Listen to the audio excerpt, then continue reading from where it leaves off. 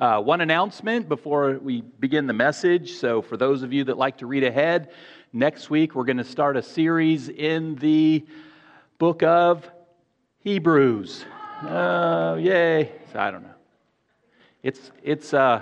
It'll take us the year. So 2024 is the year of the Hebrews. All right.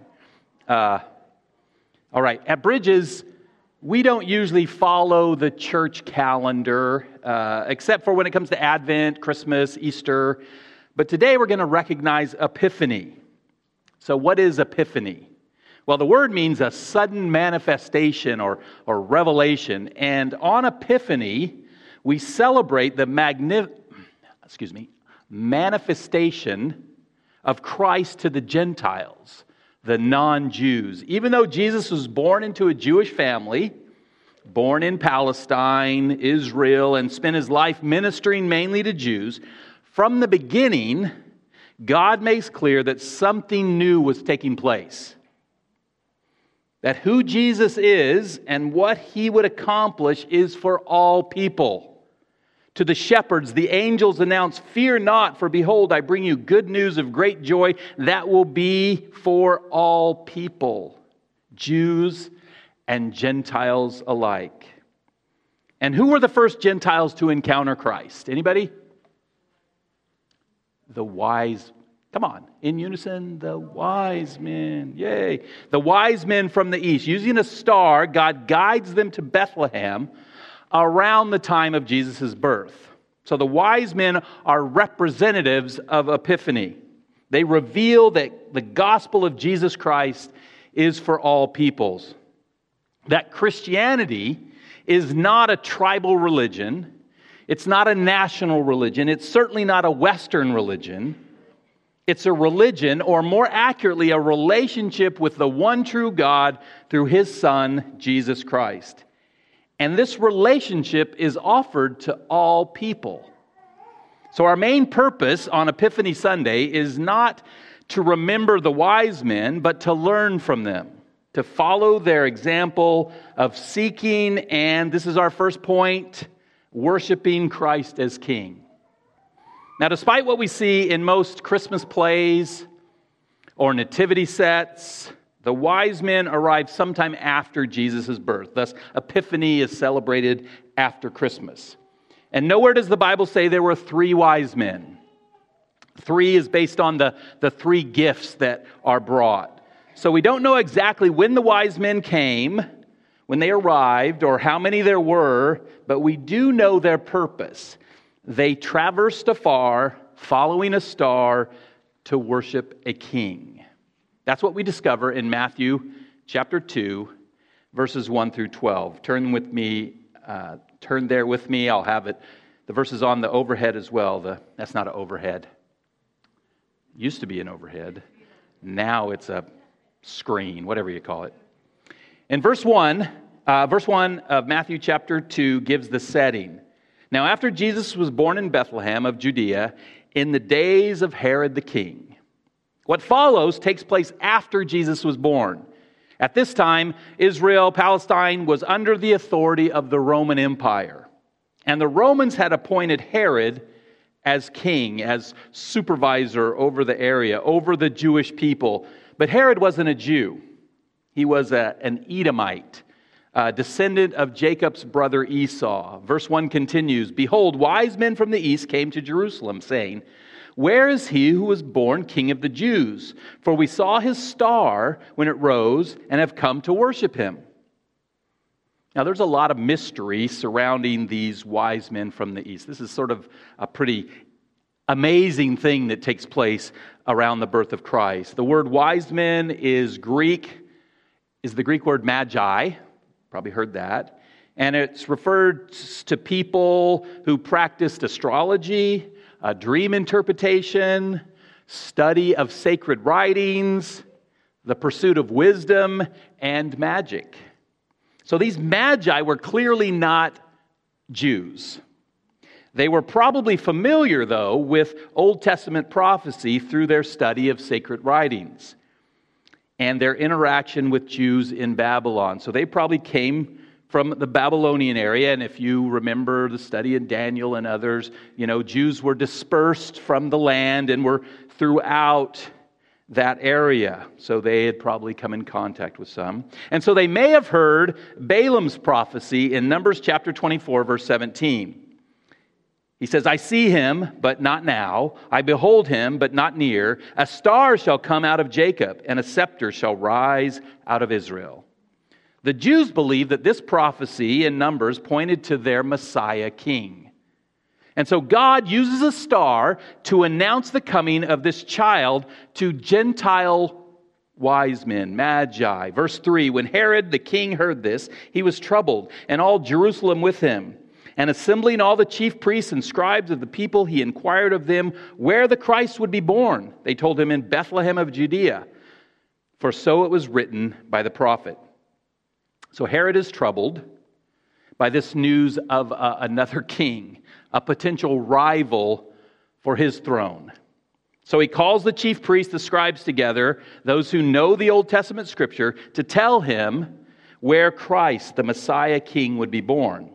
And these guys know the prophecy given in Micah chapter 5, verse 2, which they quote for Herod in verse 6 of Matthew 2. And you, O Bethlehem, in the land of Judah, are by no means least among the rulers of Judah, for from you shall come a ruler who shall shepherd my people Israel. So Herod discovers that the Christ, the King of the Jews, will be born in Bethlehem. Now, what does he do with that information? Verse 7. Then Herod summoned the wise men secretly and ascertained from them what time the star had appeared. And he sent them to Bethlehem, saying, go and search diligently for the child. And when you have found him, bring me word that I too may come and worship him. Not really. As we know, Herod isn't interested in worshiping this new king. In fact, based on when the wise men said they saw the star, and where the scripture said the Messiah would be born, Herod decrees, tries to murder this Messiah, this king, by ordering the mass slaughter of male children 2 years and younger who are around Bethlehem. That's what Matthew records right after this in chapter 2, verses 13 through 18. We're not going to look at that today. But the wise men are unaware of Herod's wickedness. And beginning in verse 9, we read, after listening to the king, they went on their way. And behold, the star they had seen when it rose went before them until it came to rest upon the place where the child was. When they saw the star, they rejoiced exceedingly with great joy. And going into the house, notice it's a house, so he's moved from the stable, the manger. There's room for them in some house. They saw the child with Mary his mother, and they fell down and worshipped him. Then opening their treasures, they offered him gifts, gold and frankincense and myrrh. And being warned in a dream not to return to Herod, they departed to their own country by another way.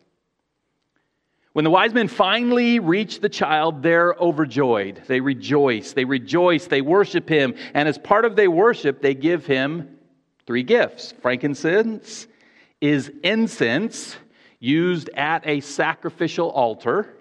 Myrrh is a costly perfume used as an antiseptic and used for embalming. And gold is gold. All these gifts were expensive, and they pointed to the greatness of the one who received them. There's sort of this paradoxical thing going on. These were not gifts for a peasant child born in a stable. These were gifts for a king. Yes, gifts for the King of the Jews. Jesus is the Christ, the Messiah King who will shepherd and deliver his people Israel. But he's more than, much greater than that.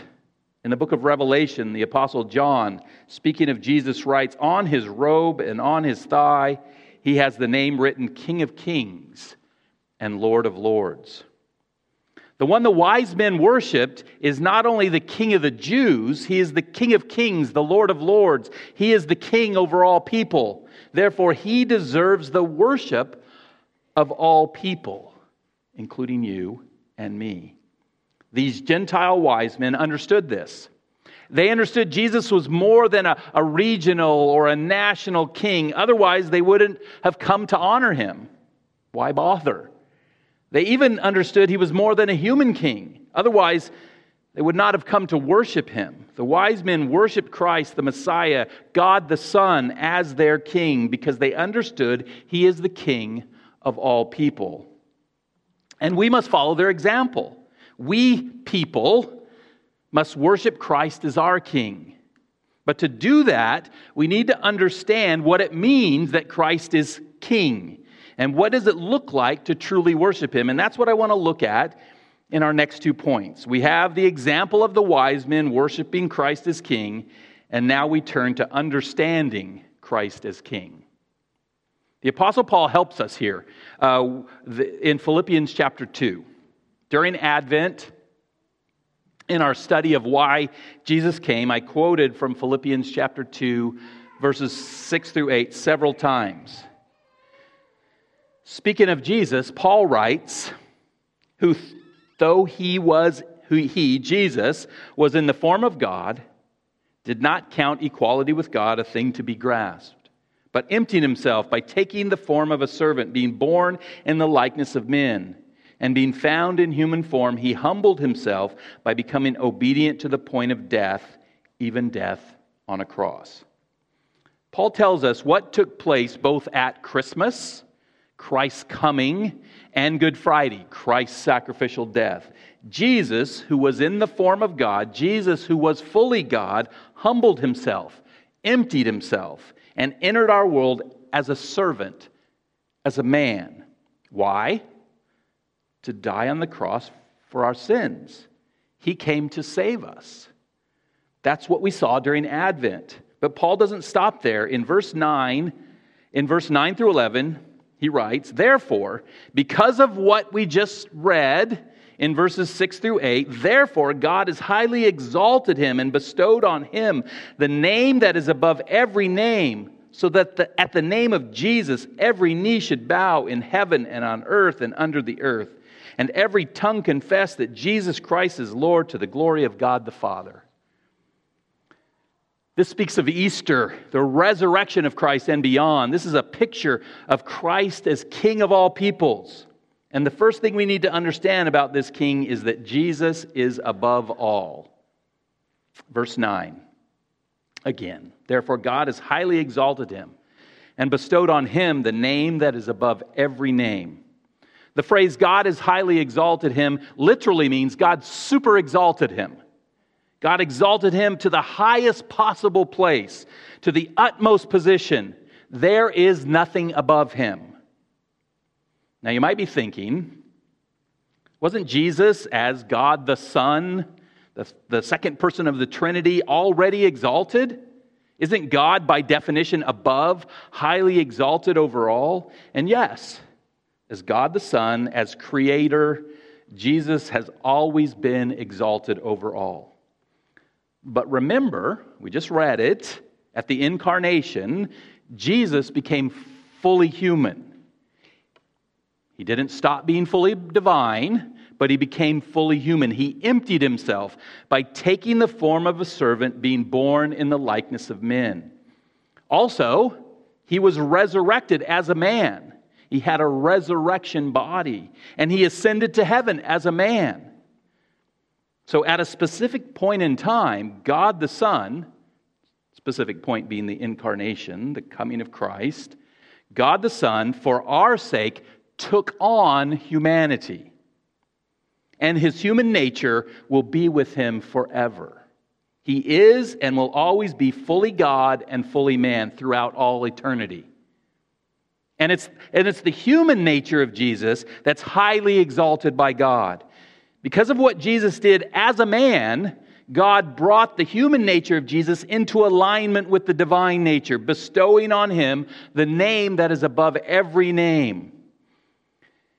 And what that means is that God exalted Jesus to such an extent, to such a high position, that his name, Jesus, the name of a man, which means God saves, his name is above all names.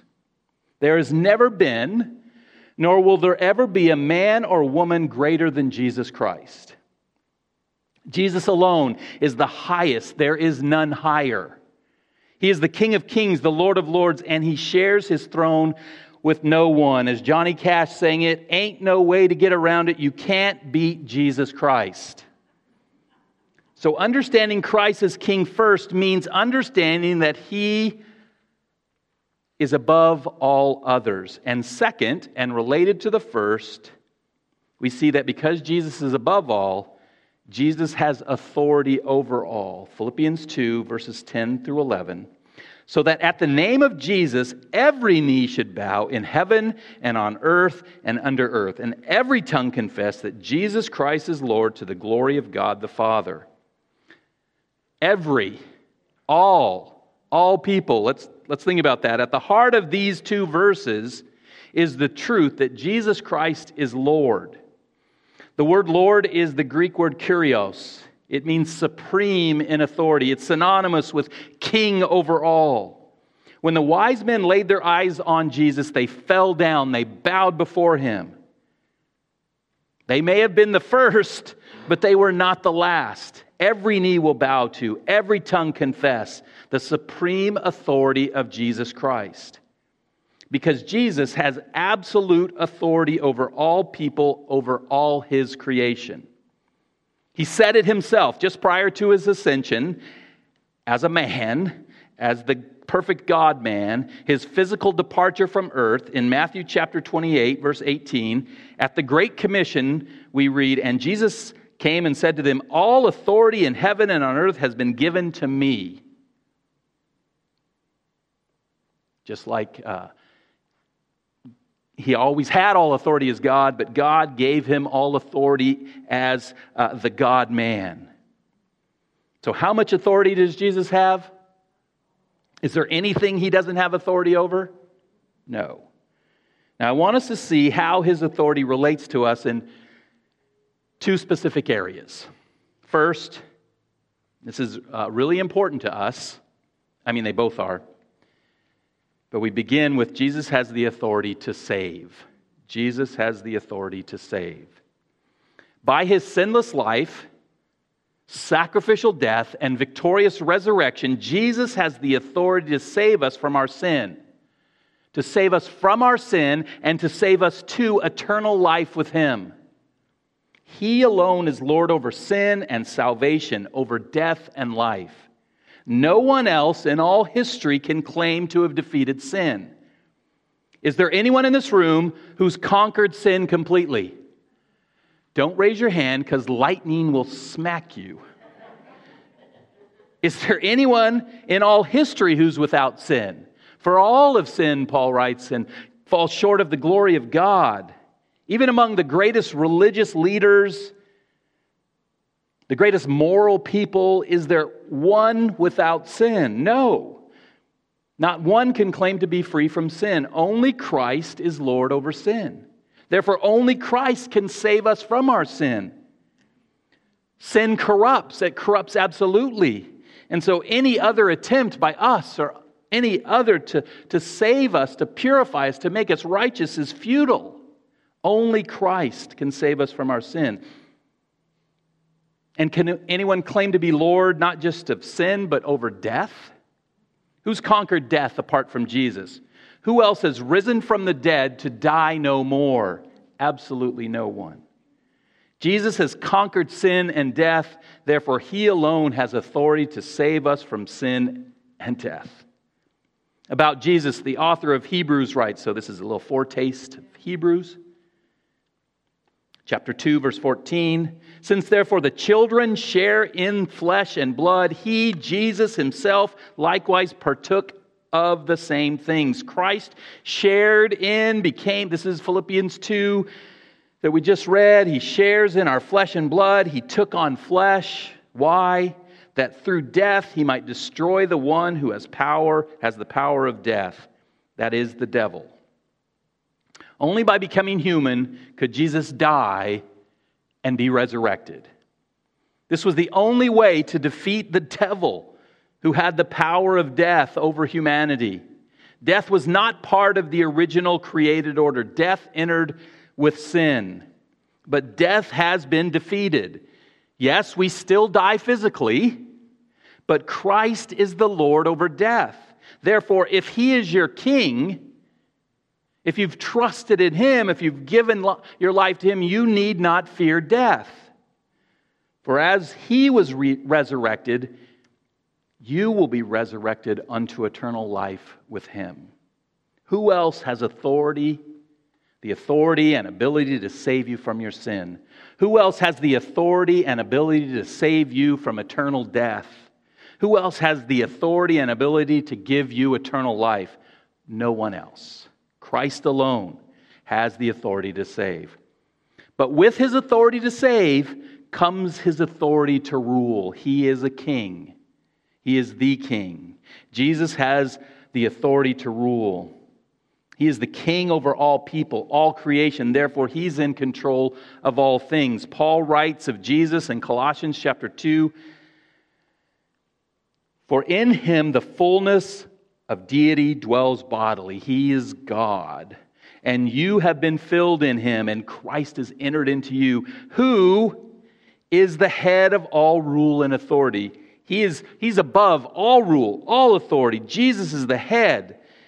And the thing I want us to understand is that His authority to save us and His authority to rule over us cannot be separated. We may try to separate them. In fact, many do, but it's impossible. We need to be totally clear about who Jesus Christ really is.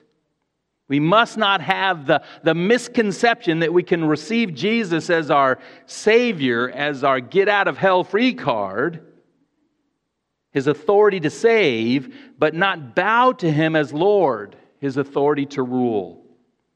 So we walk the aisle, we pray the prayer, we say, "I've asked Jesus into my heart, I've asked Jesus to save me from my sins," and maybe we faithfully attend church on Sundays, but the rest of the week, we live contrary to His word and His will. Our lives look just like everyone else in the world. There's no difference. There's no evidence of Christ's rule in our lives. We don't bow to Him as Lord, but we say that He is our Savior. And I want to be perfectly clear at this point, this is not an option the Bible gives. You know, there are some religions where you can be in tier 1, tier 2, tier 3. There's only one tier in biblical Christianity, and it's the tier of those who trust in Christ as their Savior and follow Him as their Lord. There's no tier special place for those who are better. We all have to do the same. This is not an option to only have Jesus as your Savior and not your Lord. We can't divide Jesus. I'll take Him as Savior, but I won't take Him as Lord. I'll receive His gift of grace and mercy and love and salvation, but I'm still going to do what I want to do. We cannot use Him as Savior if we refuse Him as Lord. He is Savior and Lord. There's maybe one word that just put those together. That's who He is. He's Savior. He's Lord. He's King over all peoples. Let me be totally clear if I'm not yet. You cannot receive Jesus as your Savior if you do not submit to Him as your Lord. Full stop. And notice I said submit to Him as Lord. Some people maybe have said, would you like to make Jesus the Lord of your life? Can't do that. He is the Lord. He is the King of all people, which includes you. So for us, the question is not, have I made Jesus the Lord of my life? The question is, am I submitting my life to His Lordship? In the words of Philippians chapter 2, verse 10 and 11, am I bowing a knee to His Lordship? Have I confessed with my tongue that Christ is the Lord? Do I live as though Jesus, not myself or anyone else, is my King? Because as we've seen, the truth of Scripture is that Jesus Christ is the supreme authority. He's the King of all people. And therefore, one day, every knee will bow. One day, every tongue will confess that Jesus is Lord. The question is, will you? This isn't a call that one day everyone will be saved. The question is, will you? Are you bowing now? Or will you bow when it's too late? Every knee will bow. Every tongue will confess. Either you will submit to Him now and say with joy in your heart, Jesus Christ is Lord. Or one day, After your death, when you face his final judgment, you will say with regret and bitterness, Jesus Christ is Lord. So I hope we understand Christ as King. Jesus is Lord over all. He's King and Lord over you and me. He has authority to save us. He has authority to rule over us. The only question is, for us, will you today and every day submit to him as Lord, King of our lives? And to do that, we need to understand, final point, what submission means. Submitting to Christ as King. Have you submitted, and I think we have some idea, and we'll talk about it.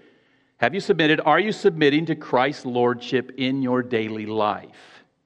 In your, what we call our walk?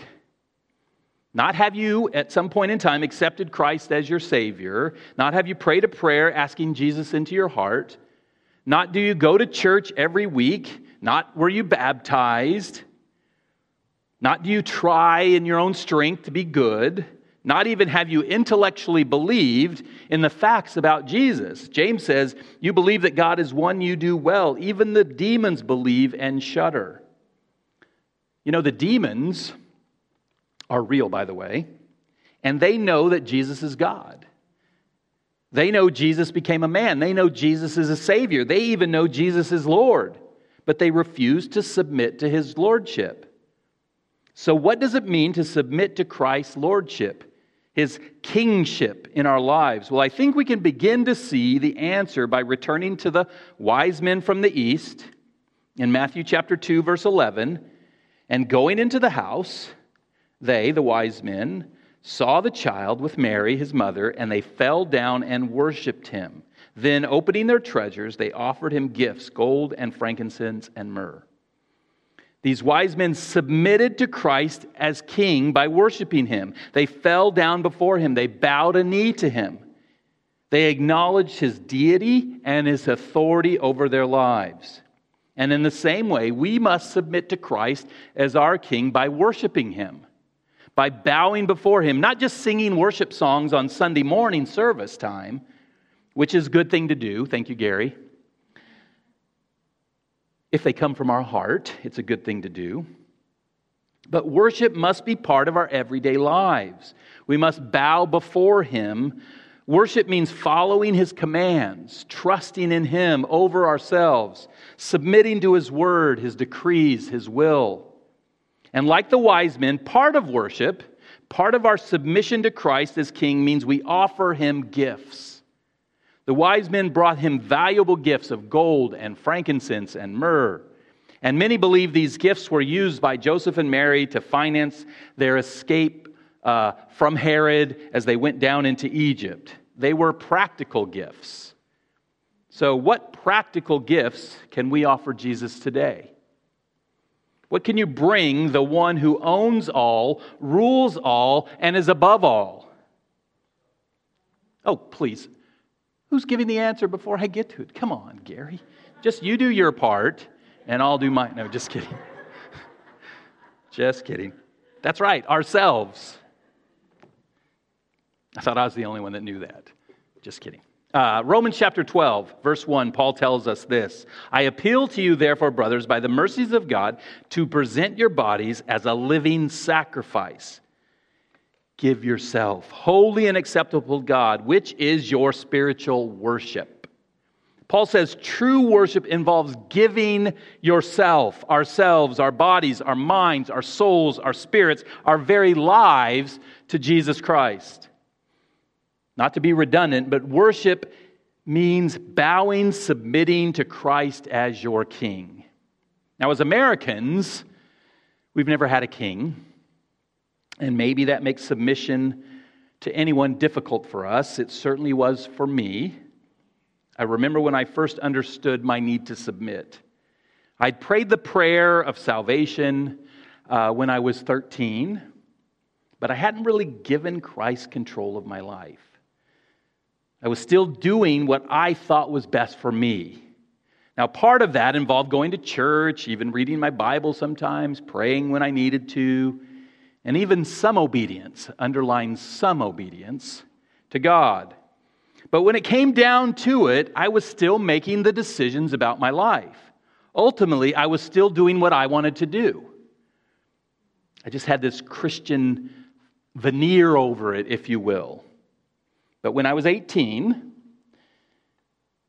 thanks be to God, I went to a Campus Crusade for Christ, Cru now, conference in Kansas City. And on that first night, Billy Graham spoke on the need to make Jesus the Lord of your life. The Bible says you need to make Jesus the Lord of your life. That's my best Billy Graham, and I'm done. And even though I struggled, even though I knew this would change my life, there were things that I would no longer be able to do. I, along with hundreds of other college students, bowed my knee to Jesus Christ. I said in my heart and out loud, I would relinquish control of my life to Him. I would submit to His authority over my life. I would go where He wanted me to go and do what He wanted me to do. I would trust and obey Him in all areas of my life. Now, I'm not saying from that point until now, I've always submitted perfectly. But I am saying that I began down a path of submission. I came to understand the truth of Jesus' lordship in my life.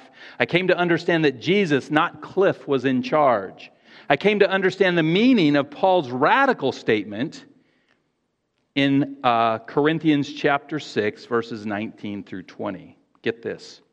Or do you not know that your body is a temple of the Holy Spirit within you, whom you have from God? And that's not a call to shape up, or that's not a call to lose weight, although that might be a good idea for some. You're a temple of the Holy Spirit. You're a place of worship. You are not your own, for you were bought with a price, so glorify God in your body. When you submit to Jesus Christ as your Lord, it means you do not belong to you. You belong to Him. He bought you with a price, and that price was His blood shed on the cross for you. That price was receiving the wrath of God that you deserved. And so He has double rights to us.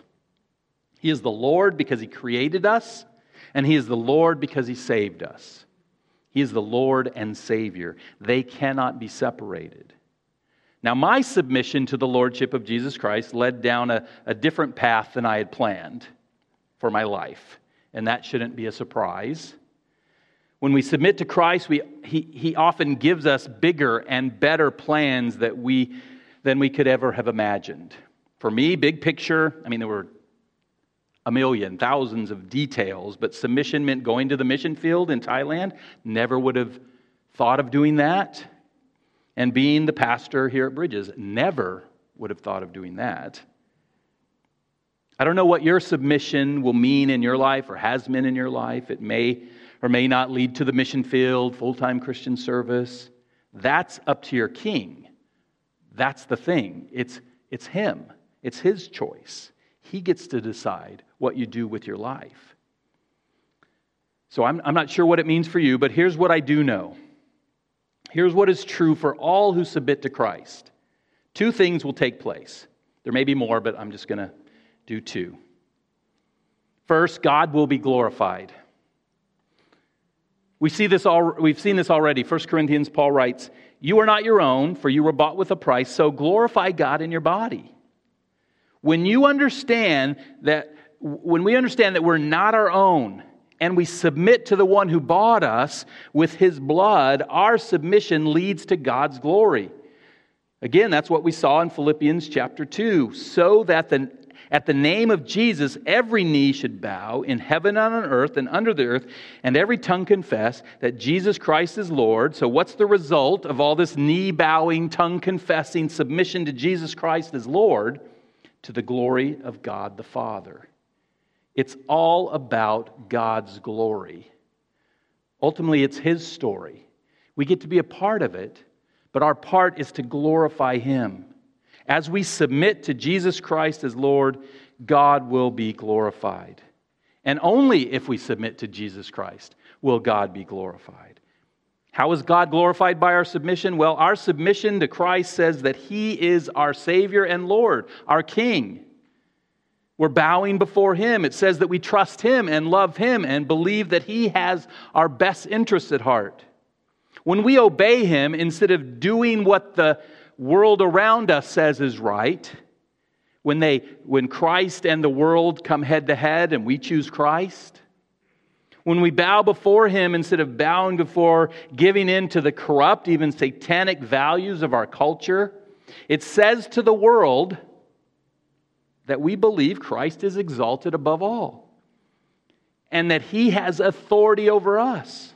And for those who are open to seeing it, and not everyone is, it makes God look good. It brings Him glory. So God will receive glory as we submit to Jesus Christ as our King. As you grow in relationship with Him, as you obey Him, as you love Him, as that love is seen in the world around you, God will be glorified. And along with that, byproduct of that, something else will happen. You will be transformed. As you submit, and again, only if you submit to the Lordship of Christ, He works in your heart and mind. He's faithful to transform you into the person that you were created to be. If you're trying to transform yourself, good luck. No can do. But Jesus Christ, the power of the Spirit within us, can do a work.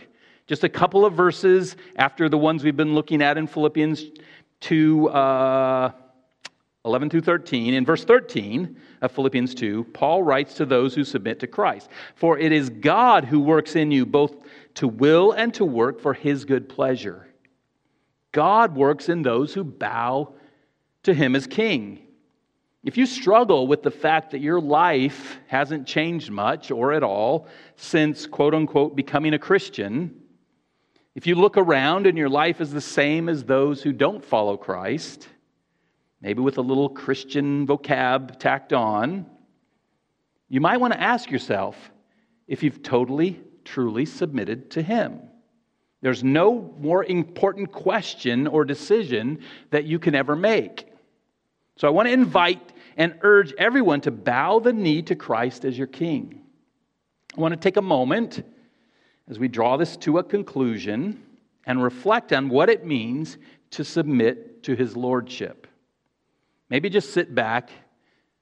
Maybe you can, if you want to take notes, that's okay, but just listen, think. First, am I seeking to know God, to know Christ through His Word and prayer? He's given us those two avenues to know Him. Am I taking advantage of them? Have I made a practically speaking, commitment to read the Word and pray daily in 2024? Because it's only through knowing Him and through His Word, through prayer, that you can know how to submit to Him. Ask yourselves, ultimately, am I living for myself or am I living for Christ? Am I trusting and obeying Christ, or am I trusting and obeying me? Am I living for His glory, or am I living for my glory? Do I use my time, my talents, my treasures, my gifts, my finances for His glory, for His purposes, or for my own? Is my life centered around me or around Christ? Do the people around me even know that I'm a follower of Christ, that I'm a Christian? Do they see by the way I live how important Christ is to me? Am I submitting to Christ, or am I submitting to my own sinful desires? Are there areas of continual sin in my life, sins of pride or greed, sexual immorality, etc., sins that I submit to instead of submitting to Christ? When Christ says, and He does, when He says, trust me, come to me for strength, don't fall to this sin, do I submit to Him, or do I ignore Him and give in to my fleshly desires? If as you reflect on the answers to these questions, what's the picture in your life that emerges? You say with your words that Christ is your Lord even and Savior, your King, but what do you say by the way you live your life? And I'm not talking about perfection. I'm talking about what you desire, what you seek, and what direction your life is going. If you find yourself over and over again living for self, living for your glory, submitting to sin instead of Christ, then you must consider whether or not you know Christ as Savior and Lord of your life. And again, they go together. I remember when I was 18 and was asked similar questions to these.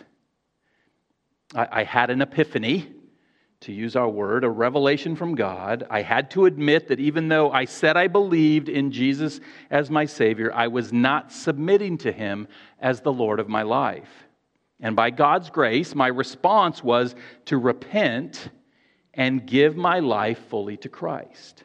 And by His grace, that can be your response, this epiphany, this first Sunday of 2024. This can be a new beginning for you.